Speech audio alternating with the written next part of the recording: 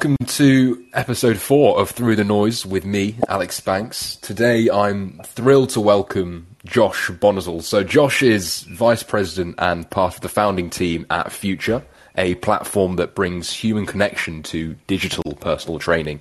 To date, they've raised over $110 million, recently closing a $75 million Series C round at the start of February, including participation from NBA star Kevin Durant's firm 35 Ventures, Fabletics co-founder Kate Hudson, and golfer Rory McIlroy. Josh is also a venture partner at TXV Partners, an early-stage venture capital firm based in Austin, Texas, investing in the future of software and human performance. Prior to Future, Josh was director of men's basketball sports performance at Purdue University and strength and conditioning coach for the Chicago Bulls. Now, I've been super excited to do this one. So, Josh, thank you for joining me today. Man, thank you for having me. It's been fun kind of getting to know you originally through Twitter, and then I think we were able to first chat maybe a couple months ago. So it's been fun building that relationship and just watching your journey. Josh, really appreciate it. Now, I would love to know a little bit more about you and the beginning. I know you're a die-hard Bulls fan, but what was the course to you now being part of the founding team at Future? Yeah, so I'll try to give the abbreviated version, but we certainly can dive deeper into any of it if it's interesting. But yeah, like you said, I grew up.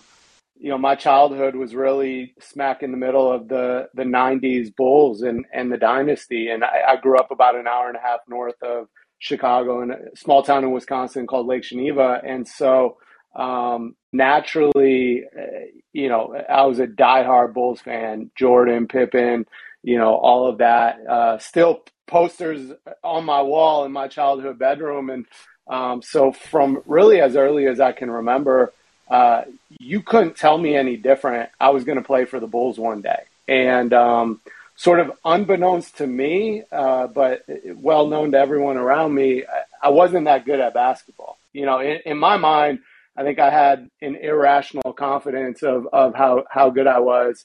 But that was really never in the cards for me, to be honest. But fortunately, I think that kind of love of just basketball and my own preparation and how can I become a better athlete to in turn become a better basketball player. And so I'd kind of poured myself into that at a really early age. And through that process, I'd come to realize that this was a real job. You could go and work for an NBA team and be the director of sports performance or strength and conditioning coach, where you're managing all of those things around building their athleticism, but getting them stronger, fitter, faster, and also ultimately helping players to stay healthy. And so it was late high school, early college, where that became, in my mind, still my backup plan. But I think I was at least wise enough to know, if I'm not going to play for the Bulls, I'm going to find another way in. And so even, when I was probably 16, 17, I was already studying people who were in positions that I wanted to get to one day. And just looking at, success leaves clues. So what was their path? What were the commonalities? What were the outliers? And just trying to model after really successful people. And fast forward, that led to my very first opportunity out of college was actually an internship with the Bulls. And so that was kind of my full circle moment, because actually going back to when I was in third grade, I had a teacher who gave us a classroom assignment, like write a letter to your future self 15 years from today. Where will you be? What will you be doing?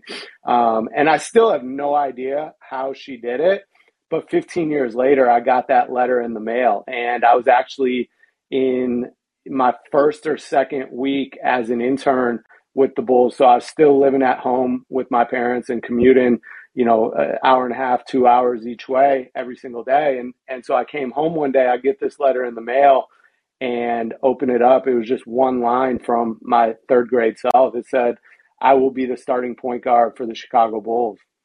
And so for me, that moment where it was like, I'm not playing point, but I found another way in. And, even out of that opportunity, it was like, how can I leverage this into a full-time role, not just an internship? So I basically approach every single day as though today is my job interview. Today's the day that they're going to decide whether or not, they want to hire me. And fast forward a year later, they did. So I went on and spent the next 3 seasons as the assistant strength coach. Had some really good years. My final year was the year Derrick Rose won the MVP. We had the best record in the NBA. And so, even from that, as a young, I started when I was 22. My last year with the Bulls, I was 27. So as a young professional, I learned a lot about the traits of high performers and building, championship caliber teams and building culture. And anyways, was able to take that to an opportunity with Purdue University to be the director of men's basketball there, where I was able to build out the program over a 7-year span. And kind of all along the way, I realized there was something bigger that I wanted for myself beyond just, being a head strength coach in the NBA. And it led me down this path of, why couldn't I be the GM of an NBA team? And so I kind of went back to my, 17, 18-year-old self and, again, let me go study the people that I look up to that are in those roles. So in particular, Bob Myers, Theo Epstein, and what was their journey to get there. And the thing that I saw that stood out was they both had their JD. And so my last year at Purdue, I was all set. I scrambled. I took the LSAT. I was starting to get acceptance letters back from different law schools. And my plan was, whatever city I went to law school, I was going to work in the front office for that NBA team. Through my relationships, I'd kind of had that lined up. And that was my path. And out of nowhere, it would have been late January, about a little over 4 years ago now, I got an email about Future. And at the time, Future is this tiny seed stage startup, had just raised $3 million, but, literally no website and quite honestly, barely a product. Our co-founders were able to raise that $3 million based on the strength of their reputation and their track record and, what they'd each done individually in sort of Silicon Valley tech world. And the strength of the idea, but it was still, we had to go prove it. And so I get this email and it was really fortuitous at the time because I was ready to make a pretty crazy leap as it was. And so, normally I think I probably would have ignored that email, but it was kind of that moment of like, fuck it. Like I'll just take this call, see what it's about. It's probably a scam, but I'll find out. And, took the call, spent a couple months getting to know my co-founders and understanding the problem space that we're in and what we're trying to solve, which is ultimately, 80% of us will one day die of some type of, chronic type disease that's, largely preventable. So think diabetes, heart disease, hypertension, obesity, things like that. And our solution, Rishi, our CEO and founder, the idea he had was, well, what if we could pair everyone with a coach the same way as someone like Derrick Rose has, and not just somebody random, down the street who had a, weekend certification course, but somebody high level, somebody who's truly an expert, who's now also in your life with you every single day. And so obviously that solution made sense to me because it was what I'd spent my entire career doing. And another side of it, so my role was one, to figure out how could this work without us physically being there with you. And then two, to build the team and, to go out there and actually find and recruit and attract these really high level coaches to leave jobs, in the NBA or Major League Baseball or college or wherever, and come to this, tiny startup that doesn't even have a website. And so that was kind of the other side of it, was that GM itch I had of, being able to build a team, and really the team behind a team. I quickly realized this was going to give me that opportunity. And, I was fortunate to have a pretty strong decision-making circle of close friends from especially my time in Chicago, who have all been very successful in the tech and startup world. And so they're advising me throughout. And the one thing that stood out to me that they all said was, in 1 year, this absolutely will fail. There's no maybe, there's no 99%, 100% this will fail. Either you don't raise your next round and so you're out of money, or you absolutely hate it, or both of those things are going to happen. That's inevitable. With that in mind, you have to do this, because in 1 year, you'll grow 5 years professionally, just with everything you'll be exposed to, the people you'll meet, and sort of this, everything you thought you would get from law school, this opportunity is going to be that on steroids. And so I made the leap, and 4 years later, we're still around. Like you said, just raised our Series C, and team is growing massively, several hundred coaches now, all full-time salaried. And so, it's been quite a wild ride. It's such a phenomenal story to hear that impeccable growth. And I think studying the greats from an early age and looking for those patterns is so important in changing your own mindset, even when you get what you want, when actually entering the path from a different angle than what you thought out to be. I think dialing in a little bit more with future, the Centers for Disease Control and Prevention, they conducted a report at the start of this year, and they found that 25% of adults in the US are considered physically inactive, with the highest inactivity rate in Puerto Rico and the lowest in Colorado. So shout out to last week's guest, Greg Moran, for keeping Colorado's numbers down with those early morning hikes. But my question to you, Josh, is how is Future's product enabling a solution to address this startling lack of motivation to exercise?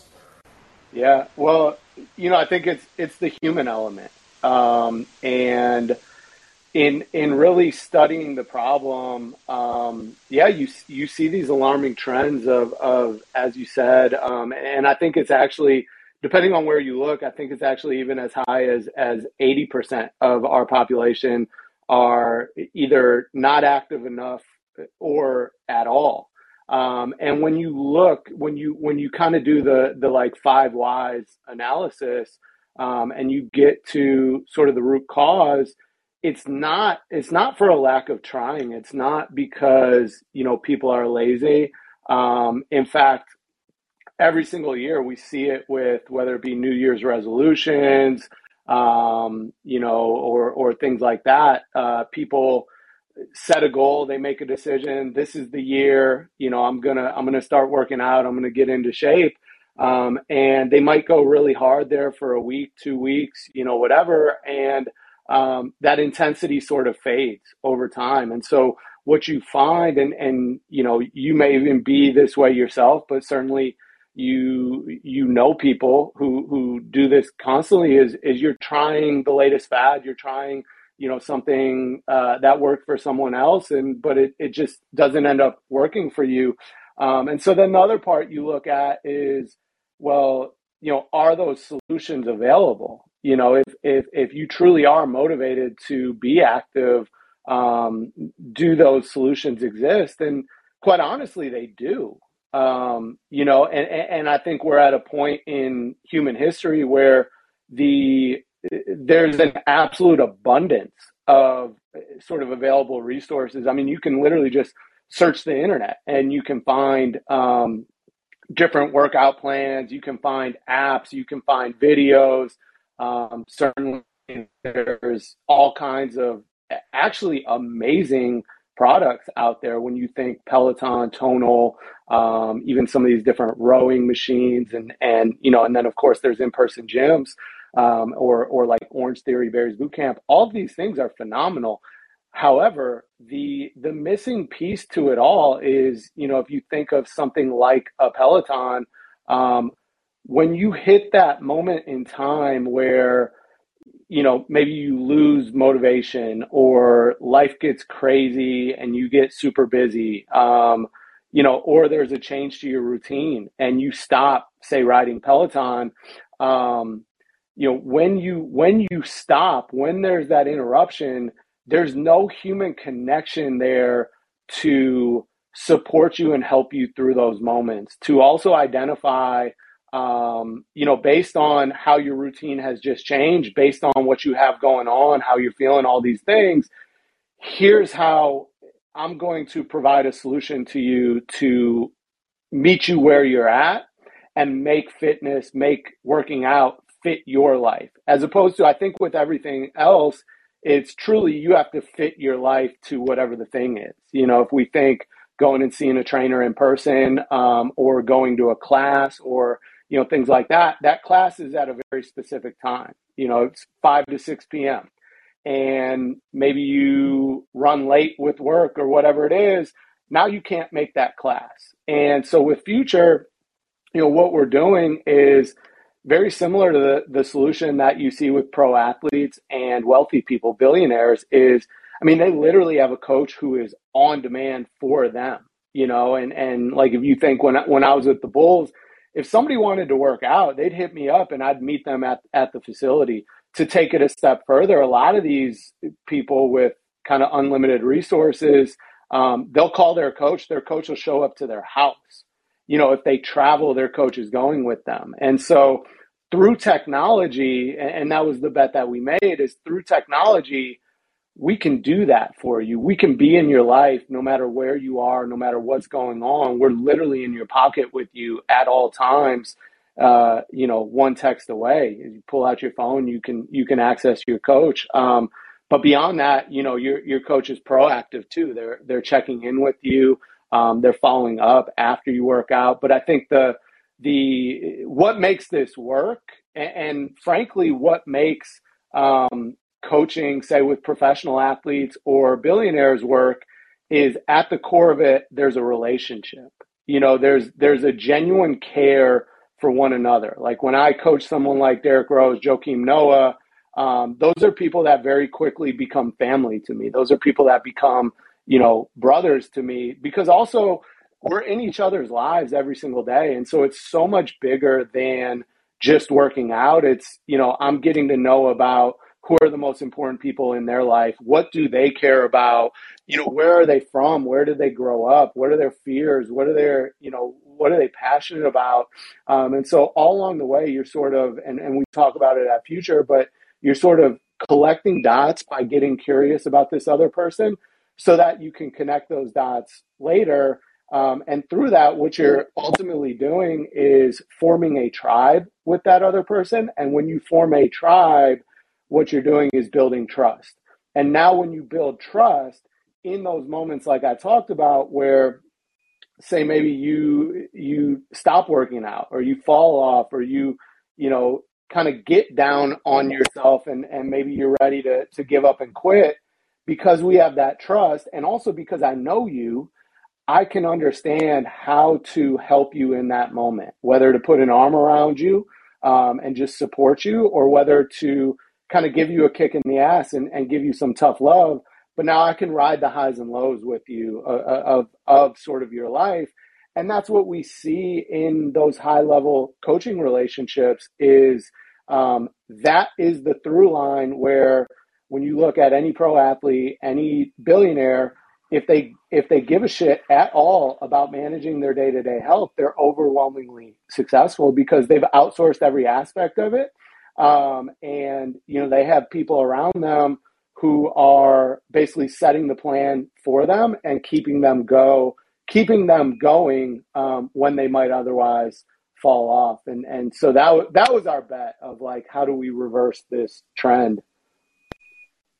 Yeah, I think the human element is everything and the relationship and genuine care that you mentioned, Josh, especially when we think about performance and getting the best from your body and mind. Now, Josh, you're currently Vice President of Performance at Future. I'd love to hear your take on what human performance truly means. Honestly, I think it's a bit of a loaded question because I think human performance means something different for everyone, and I also think it means something different for each of us individually at different points in our lives, and also sort of what are we optimizing for? I think ultimately, to me, I think of confidence. When we talk human performance, oftentimes your mind goes to athletes and athletic feats and sporting events and being able to perform at the highest level. And I think, especially say at Future with coaching and with talking about, we help you to optimize your human performance.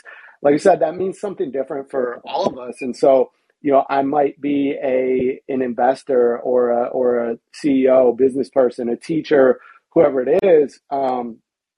Every single day that I teach, that I get up in front of a classroom, I'm actually giving a performance, and there are many aspects, and I think we're going to get into this in a second, but there are foundational aspects that go into you being able to be the best version of you.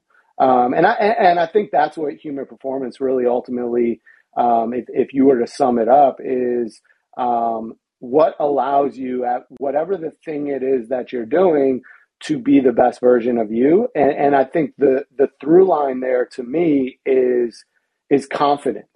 I think you see it with, say, a founder who's going out to raise money to start a company, and you got to get up in front of a room of partners at a big VC fund, and it's intimidating, it's nerve-wracking, it's whatever.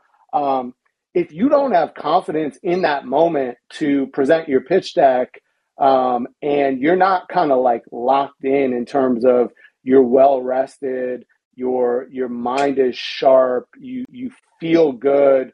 And ultimately, if you don't have confidence, that presentation is probably not going to go so well. And that's going to impact, your ability of like, can I actually start this company and raise money? It's the same thing you see, like NBA playoffs right now, when we watch these different guys. I'm trying to think, Jimmy Butler the other night for the Heat just absolutely went off. And I think there's a level of, obviously he's put the work in to be able to have that type of a performance. But if he doesn't have the confidence in that moment where he's called upon to perform, he's not going to be able to go out and be the best version of himself. And I think what that confidence leads to is it allows you to perform in a flow state, and obviously, and we don't have to get into this here, but there's all types of research on just being in flow. We hear it with athletes. It's, when you talk to even like that with Jimmy Butler scoring 45 or whatever it was, people will say he was in the zone. And what is the zone? It's being in flow state. It's being able to just kind of operate and get creative and just do. And I don't even really have to think about it. And, if you think about, again, going back to that example of, say, a founder getting up in front of a room of general partners at a venture fund and giving that pitch, when it goes really well, you come out of it and you're like, man, I was in the zone. Because you were just in this state of flow. But without confidence, you cannot access that flow state. And then I don't think you can still perform well, but I don't think you can get to optimal performance. Yeah, you mentioned confidence there being really the key factor that comes into play, Yeah. which determines human performance and allowing you to find your flow state. What would then be some of the similarities and perhaps differences between, say, a high-performance athlete and a world-class CEO? Yeah. I think to me where it starts is for each of us, it's even in how we label ourselves, and so I think anyone that I work with, whether they are the traditional, what we think of as the traditional definition of an athlete, someone who plays basketball or football or soccer, tennis, golf, whatever, esports, all of these elements. Traditional sport is where we think of an athlete. But ultimately, I think it's important, and I do think with the top performers across industry, so like a world class CEO, typically what you find is they are treating themselves as an athlete, and it's something that I believe strongly is, we should all look at ourselves as an athlete, because the underpinning of that is really managing the factors that drive our, near and long term health outcomes. Especially getting back to what I touched on in the beginning, and the problem that we're trying to solve at Future, which is ultimately, build preventative healthcare and help people live both longer lives and higher quality lives. And ultimately that's dictated primarily by truly four things. It's how we move, how we eat, how we sleep, and how we manage our stress.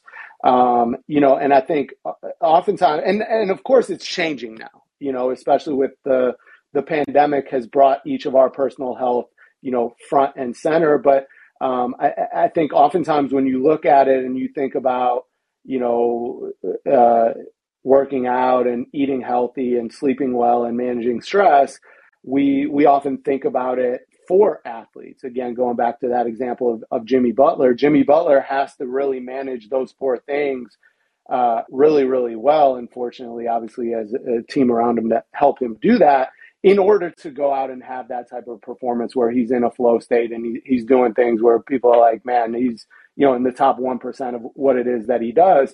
Similarly, for a world-class CEO, I think it's absolutely critical. Like if I want to be a top, 1% CEO, and look, there's always outliers. There's always exceptions to the rule. Same thing in sports. But on the whole, if I want to put myself in the best position to be in the top, 1% of whatever it is that I do, and frankly, even just being, being a husband, being a wife, being a parent, being a son, a daughter, like being the best friend and family member I can be, I think ultimately comes down to those four things. And so when you talk similarities, and I think you're seeing it more and more now, where if you look at the world's best CEOs and some of the wealthiest people, they're trying to model, again, how they manage those things off of how elite athletes do it by, again, having their own personal coach, having their own personal chef, having this team around them, and what you're seeing more and more now is like you hear, especially these elite CEOs, like they're talking about their health stack, and so they have an Aura Ring, a Levels patch, an 8-sleep bed, like whatever it is, and they're tracking all of this data, which truly is coming from elite sport. And that's what you see in elite sport is, even whether it was at the Bulls or at Purdue, every practice, every game, we're tracking GPS data. So like how much distance are guys covering? How fast are they running? How many times are they sprinting? All these type of things, along with, their heart rate data. How hard did they have to work to do what they did? Their heart rate variability, how well are they recovering? All of these things so that we can get to an N equals 1 approach to optimizing their performance. In other words, an individualized approach. Whereas typically, especially as it goes for the general public, we've not been able to have that human being who can make sense of all of this personalized data about myself, as well as, where I'm at, just kind of what's going on with my day-to-day life and stress and individualizing that approach. And so I think you see that with world-class CEOs. They're able to perform at such a high level because they're managing those things very similarly to how we see elite athletes. And it's sort of, what I'm encouraged by is I think nowadays health is wealth. It's literally it's a way in which people, so it's like a status symbol. You see who is it, Shamuth, like last year, and he tweets the thirst trap photo. But it's like Shamuth is a billionaire, so he has the resources to have a chef, to have a coach, to have all these things. And that's a bit of a status symbol, is being really fit and strong and healthy. And it's also a way of like extending our time here on Earth.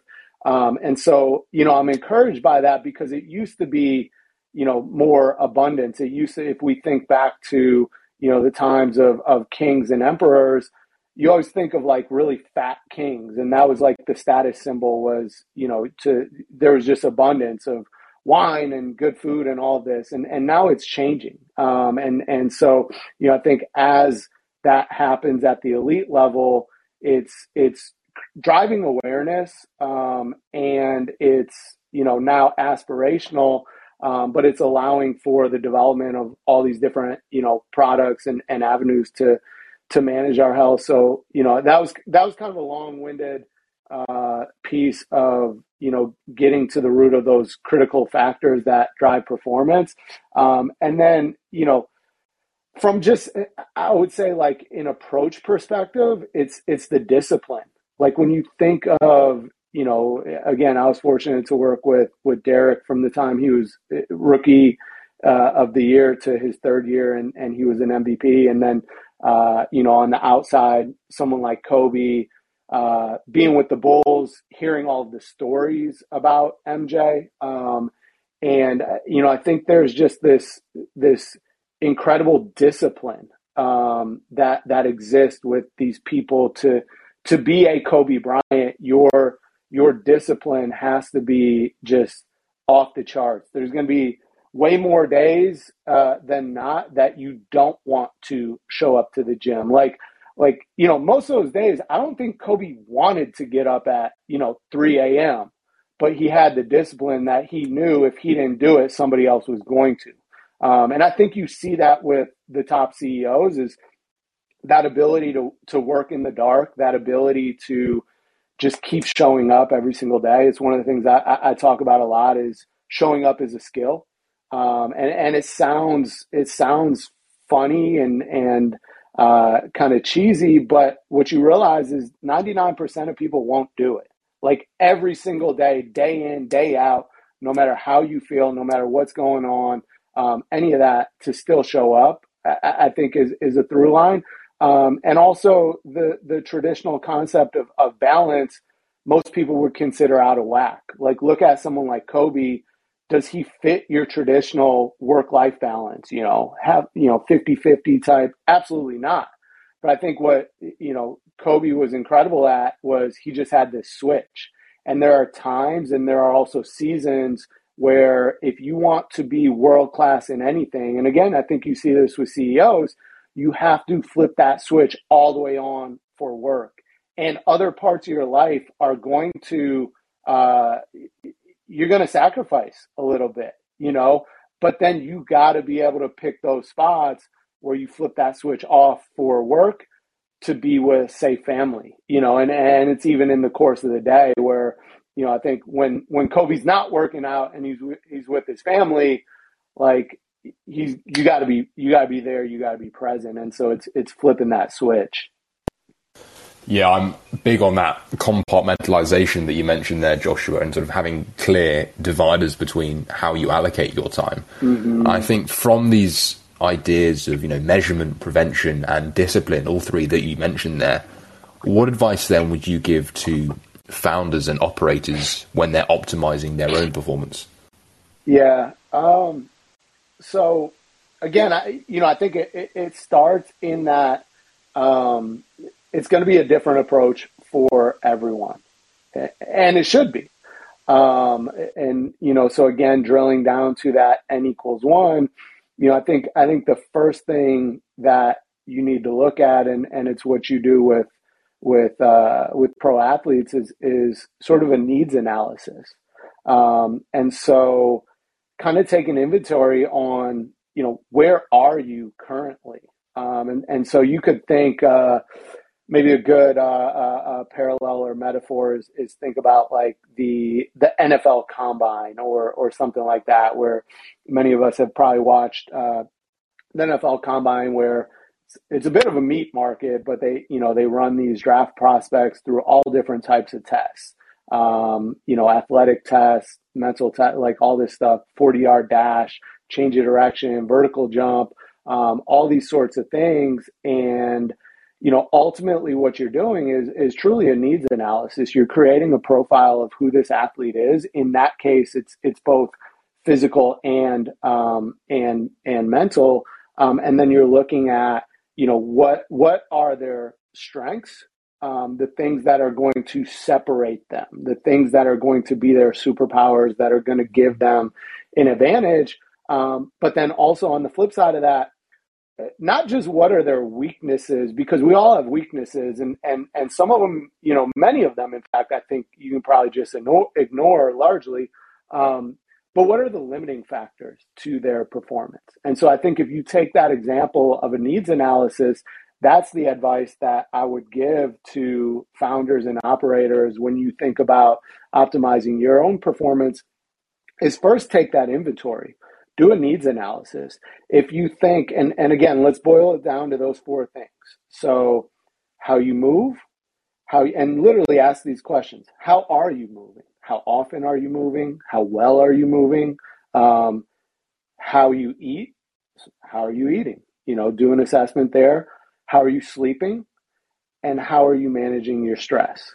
And what I would do is I would identify which one of those four areas, one of them has to be a strength, at least relative to the others, and or one of them maybe you are more passionate about, or you're better set up to be successful in that one area, based on either current behavior or past behavior, or even the environment around you. So identify that. Where is your strength of those four variables? Because I think that then can become your anchor to improve the others. And then where's your biggest weakness? What is kind of your limiting factor? And, to probably use my own example of my sort of life and routine being upended, going from, think about it, my entire career for better than 10 years. When I stepped outside of my office, I was in a gym. I was literally in a weight room with a basketball court next to it, with every single resource you could ever have for working out and things like that. And then when I went to the tech world, now I'm in an office.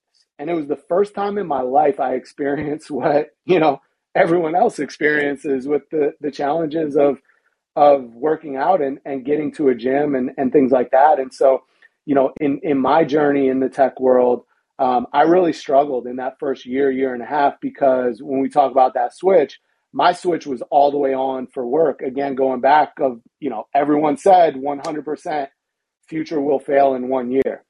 And for me, taking the leap, that was not an option. And so I was literally working from the time I woke up, 5 or 6 a.m., starting to already answer emails, get ready for meetings, things like that, until the time I went to bed. And many days, that was 12 or 1 a.m. So I wasn't getting good sleep. I was, not eating well, because I typically, I would walk home, I'd find whatever place is still open serving food, past midnight, and I would just sit down at the bar, order some food. I wasn't working out. I had my anchor, and I think we'll probably talk about this later, but I still ran hills every Wednesday, every Sunday. So I had that anchor, but beyond that, I was not working out. And then I was sleeping horribly, a lot of days, less than 6 hours. And so for me, I looked at it, I go, okay, well, what is my strength? My strength is working out, or what can be my strength. So let me start there. And in my case, I made it a commitment. Let me just do 15 minutes of movement today. And then when tomorrow happens, let me do it again and again. And I made it a daily thing. And so that became my anchor. My weakness, in my opinion, or the biggest limiting factor was my sleep. And so I said, okay, let me, I've struggled with that often because I'm a night owl, but let me at least try to work towards that. But by focusing on the workouts, that's something that's going to give me confidence. That's something that's going to be an anchor. And even, and there's a lot of science behind this, but just the energy exertion, the physical activity, not only everything that's doing for sort of my mental and releasing stress, but, really it's another thing that's just helping me to be more fatigued, to be able to, fall asleep at night. And now when I really lean on that strength as my anchor for me working out, start to be intentional about bringing up that limiting factor, sleep, and you start to put those two things together, and you do it consistently.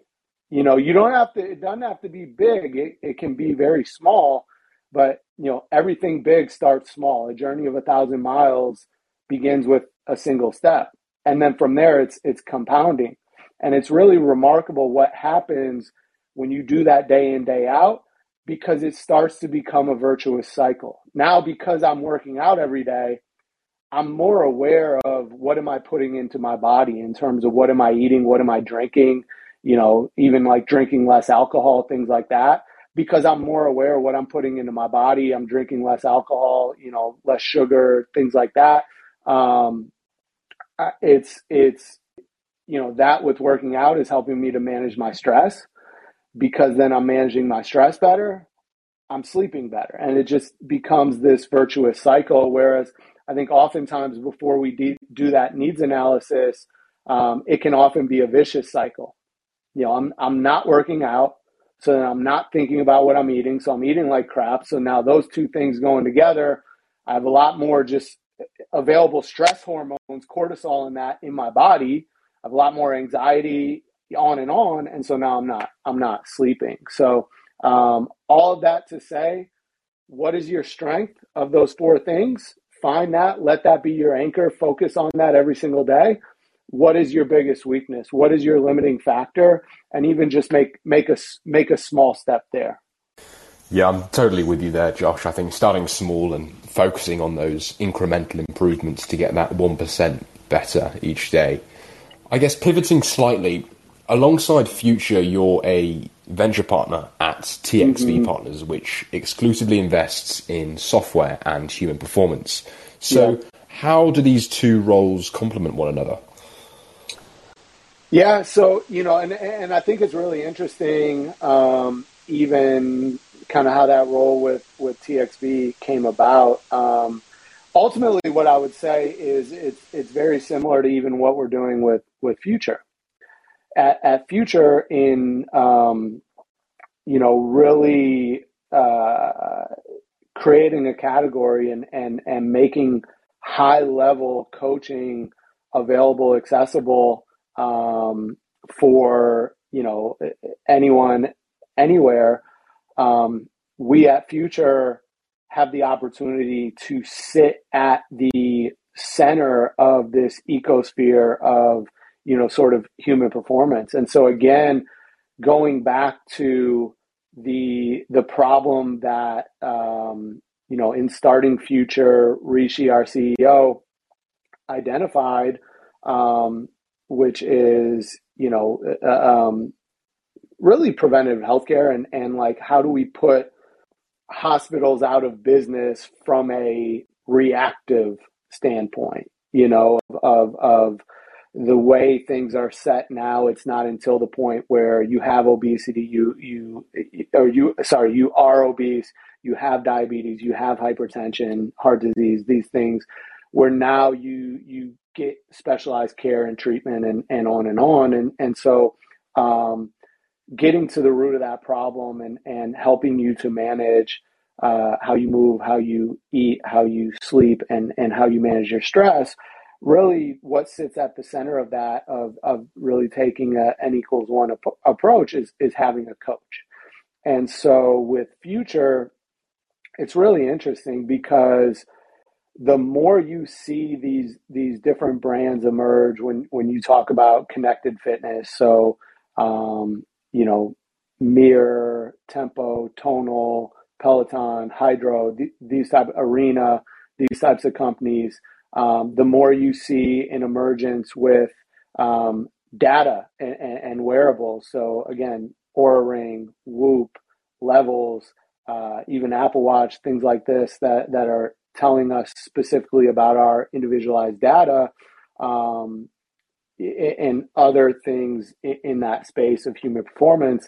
Truly, a coach sits at the center of that. And so, with Future, and it's something that we talk about often, is, I think we have the ability, whereas many companies are going to be competitors in the space, I think we have the ability to work collaboratively with any company just about in the space, because it's in the spirit of, how do we help hundreds of millions of people?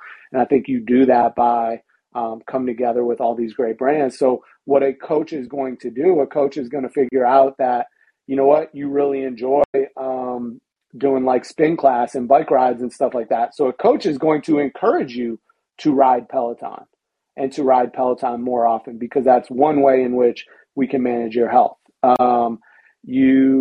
Maybe we want to get your sleep under control. A coach is going to encourage you to get an Oura Ring, and then so that together they can take in that data with you and help educate you on what that data means, and how then we are adjusting things in sort of your daily plan to drive behavior change and meet you where you are on any given day, and find what's optimal for you. And so it's really interesting. With Future, we sit at the center of that.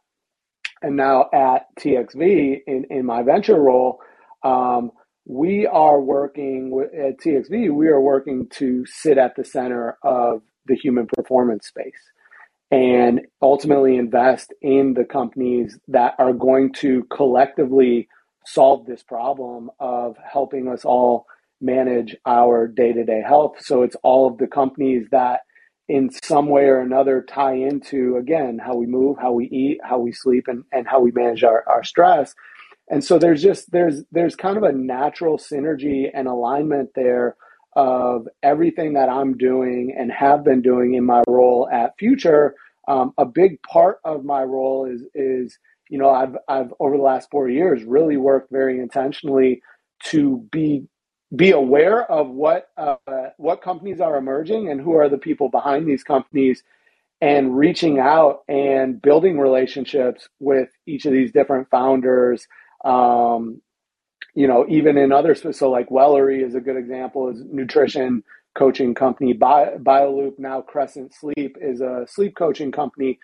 So establishing relationships with these different founders, because there's going to come a time where for us to truly, unlock health and quality of life and longevity for millions and millions of people, I think we're going to need to work together. And so interestingly, it's like all of those relationships I've been building there, transition quite naturally to the other side of the table, and being involved with TXV and actually writing checks into these companies and helping to advise some of these founders, because also out of those relationships that exist, I think it sets the potential for mutually beneficial, say, partnerships that could emerge with, Future and some of these other companies. And honestly, even the opportunity for me to become a venture partner at TXV started with a relationship. TXV was one of our very first investors at Future. In fact, even a little before I joined, they invested in our seed round, and that was actually TXV's very first investment. And so out of that, Marcus Stroud in particular, who's the CEO, founder of TXV, was someone who was always reaching out to help us at Future and finding ways to to add value beyond just the check. And through that, Marcus and I developed quite a strong relationship over the last 2+ years as someone outside of our company that I was having regular one-on-ones with, that was helping me to kind of navigate the space and what we're doing with Future. And then naturally, I was kind of putting him in touch with some of the different founders I was getting to know, and I was helping him think about different investments and things like that. And together, I think we have very much the shared mission. The reason why TXV invested in Future in the first place is because TXV's mission is central to Future's mission. It's really one and the same, and ultimately it's reinventing how we manage our personal health. Yeah, putting hospitals out of business, that's a great line, Josh. I guess the overlap between TXV and Future, how does then TXV plan on continue building a portfolio within human performance? Yeah, I think it's interesting because obviously it's still so early in the human performance space, especially as you're seeing, because now really what it is, all of these companies have some form of tech enabled. And so truly it's the first time we're starting to see this emergence, and a lot of these, there's many companies out there in the space that are going to become category creators. And when you think category creators, you think Uber is probably maybe the best, most recent example that we're all familiar with. Is Uber created the category of rideshare. If you think back to, what was it, 2010 or whenever they were just starting out, the thought of getting into a stranger's car who, nowadays it's half the time it's some semi-junky car with a spare tire on one of the wheels, the back seat's all funky and nasty. But we don't think anything of it anymore, to just hop in that car and trust that this driver is going to get me where I want to go, and that's it. But they had to create that category. They had to create this category of ride sharing and just normalize that, to kind of break away from traditional, taxi industry and all of that. And so when you think about our space, and TXV in particular investing into the human performance space, it's, I think it where it is starting, because it's still so young, is one, I don't think there's truly any fund, and also it's too early for there to be a fund that really owns that space by and large of investing into human performance and companies that are getting on the preventative side of health and longevity. And so I think, in terms of our strategy, it's like, how do we find and get in early at seed, or especially Series A, with the companies that are going to change our world, the companies that are going to be the Ubers of the human performance space. And because the space is so large and there's so much to it, I think there can be multiple. And so as an example, TXV with the investment in Future, that's an investment into a company, Future, who can, and of course I believe will, create the category of coaching. And then that even expands much farther beyond fitness, just by creating that category of coaching, and especially doing it digitally, that can actually expand into, executive coaching, nutrition, like a whole bunch of different things. And so that's what we're working to do, is create that category of coaching. Aura Ring is another one of our portfolio companies.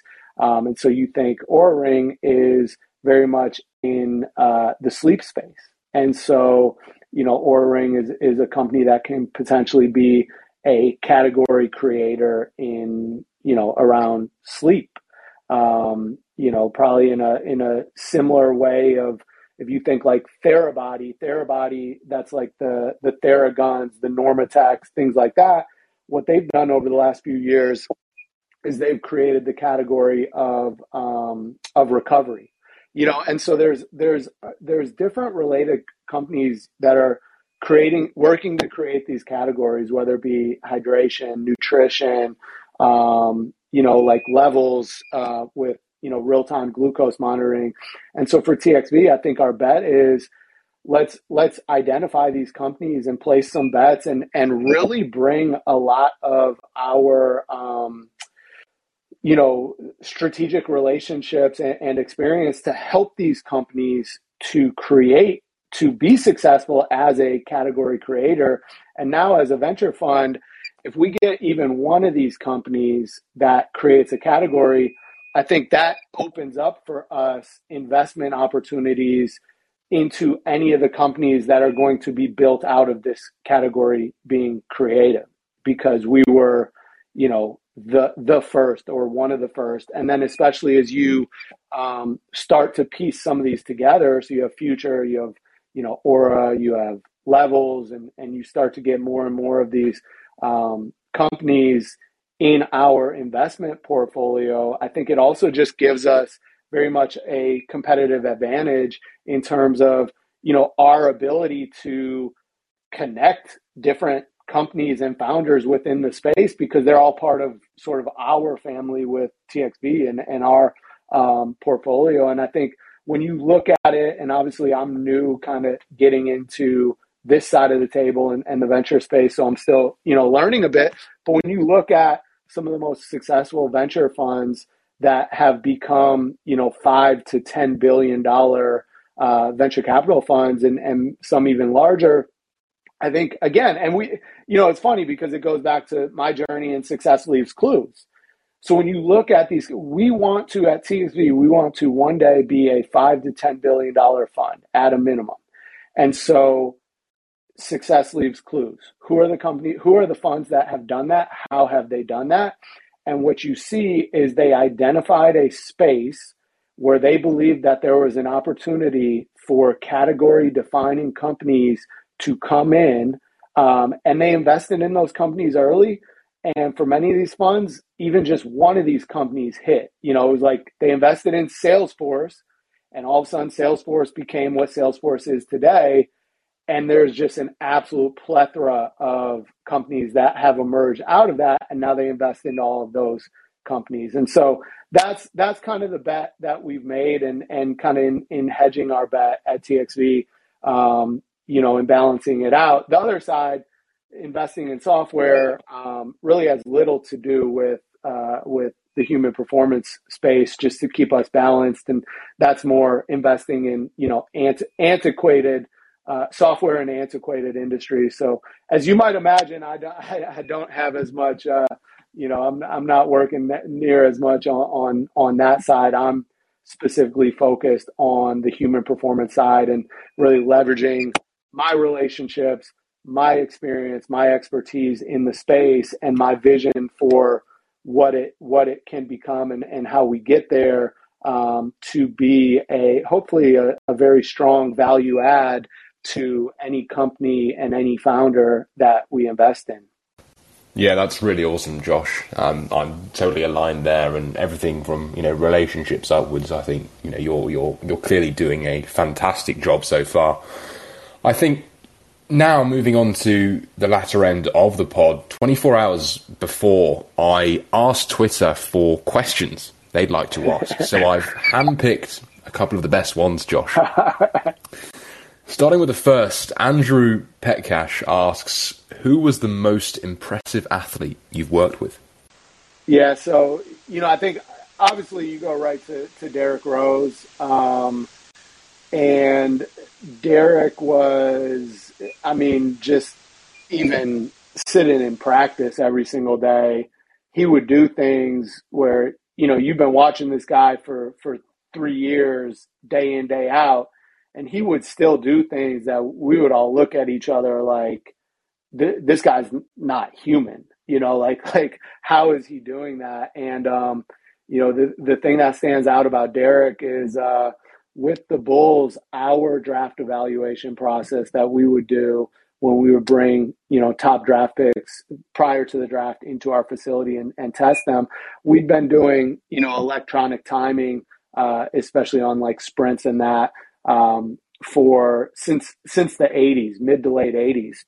And so, of course, Derek was drafted in 2008, and so at the time that Derek came in, with 20 years of data of testing some of the absolute best athletes who've ever played in the NBA, even if they didn't play for the Bulls, because we would test them and evaluate them, if it was someone we were going to draft.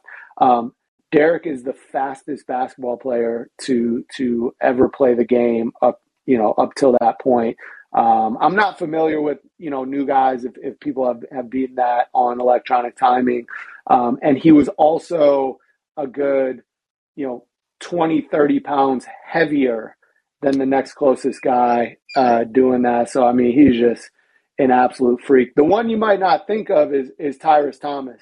Tyrus Thomas was somebody I looked at. I was like, man, this dude probably could have been a world-class Olympic sprinter if he ever wanted to do that. He kind of the build of Usain Bolt, and you watched him run, and it was just, I mean, it was like he was running on clouds. So.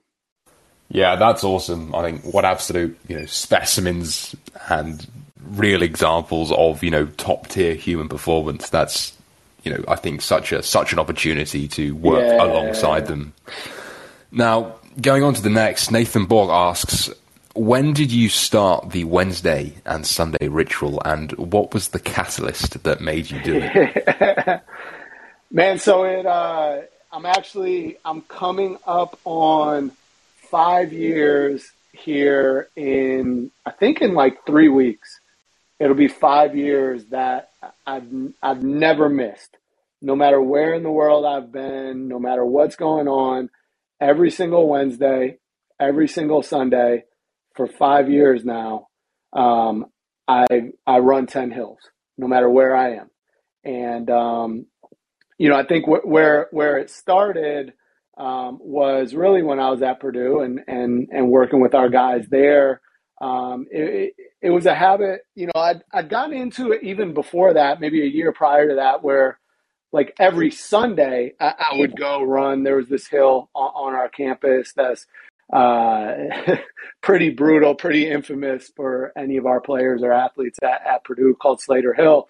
And it was a way in which I would start my week. And so I would do it every Sunday, just run 10 hills, pretty brutal. Like, every rep you want to quit. And so then, we started that spring and into the summer, we started doing it with the boys every Wednesday, our basketball team.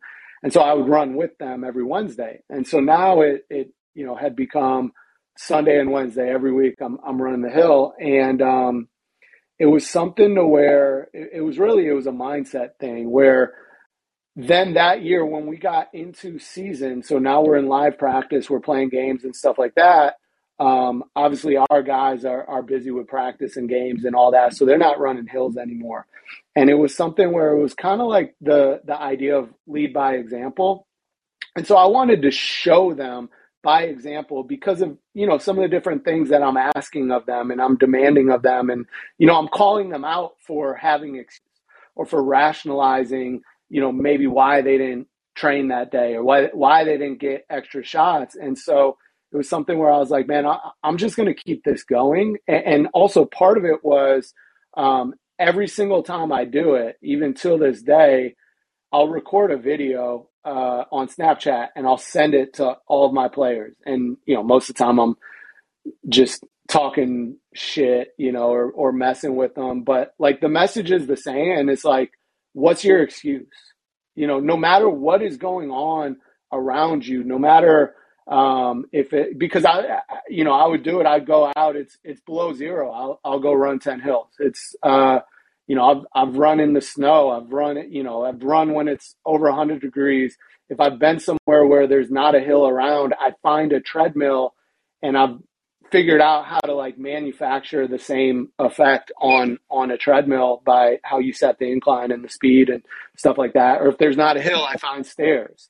And so that's kind of the message that I had for them, and the mindset and the mentality is like, basically just get it done. And also that idea of just, showing up as a skill and, having discipline and there's always a way. And I think now it's just it was funny because it sort of turned into this like movement at Purdue where I had a bunch of athletes not even on the basketball team. All of a sudden they're showing up running the hill with us on Wednesday or Sunday, or I'll have people on Instagram that tag me back because they do it now. And so, it just grew into this thing where I think also because there's that accountability of I'm going to put a post on my story on Instagram after every single one, and I'm going to send a video to my boys that I know, like, I can't miss a day. So it's like, no matter what's going on, no matter how I feel, when I wake up that day, it's already done, because whether it's 11 p.m. or 6 a.m., whether it's, below 0 or 100 degrees, it's just, it's got to get done. And I think just even that mindset, especially hopping into the tech world, has kept me going when otherwise it would have been very easy to quit, to give up, to go back into, because being in this world, I feel the things that I'm failing at way more than the things that I'm succeeding. And it sort of feels like, especially early on, you're failing at everything. And I left a world where I knew I was pretty damn good at it.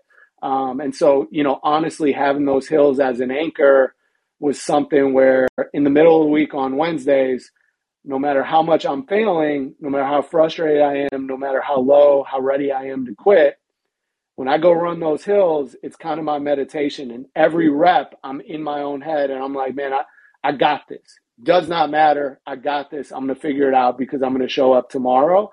So it was something that kind of got me through the week. And then again, on Sundays, it's something that it still starts my week for me. It's a way that it's a feeling of accomplishment.